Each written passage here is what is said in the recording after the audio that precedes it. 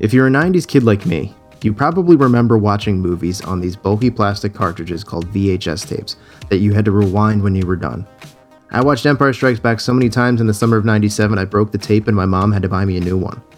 Then came the rise of the DVD, CDs that played movies. Not only could you watch your favorite movie without ever having to rewind it, you could also watch something called special features, behind-the-scenes documentaries about how the film was made.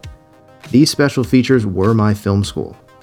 When I was in college, I used to buy DVDs not so much for the movies themselves, but so I could check out the special features.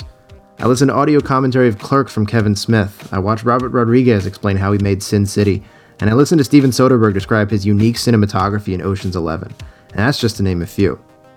Now that I'm all grown up and making movies of my own, the world of entertainment has changed once again and is dominated by online streaming platforms like Netflix and Amazon.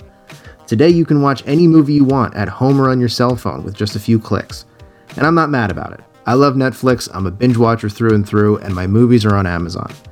But at the end of the day, I really miss my special features. And if you're a 90s kid like me who has seen the rise and fall of DVDs, I'm willing to bet you do too. So if you long for the once proud practice of audio commentary, or if you're a young filmmaker who wouldn't know what to do with a VHS tape if I handed it to you, this is the podcast for you. I'm your host, Scott Lentz, and welcome to Special Features.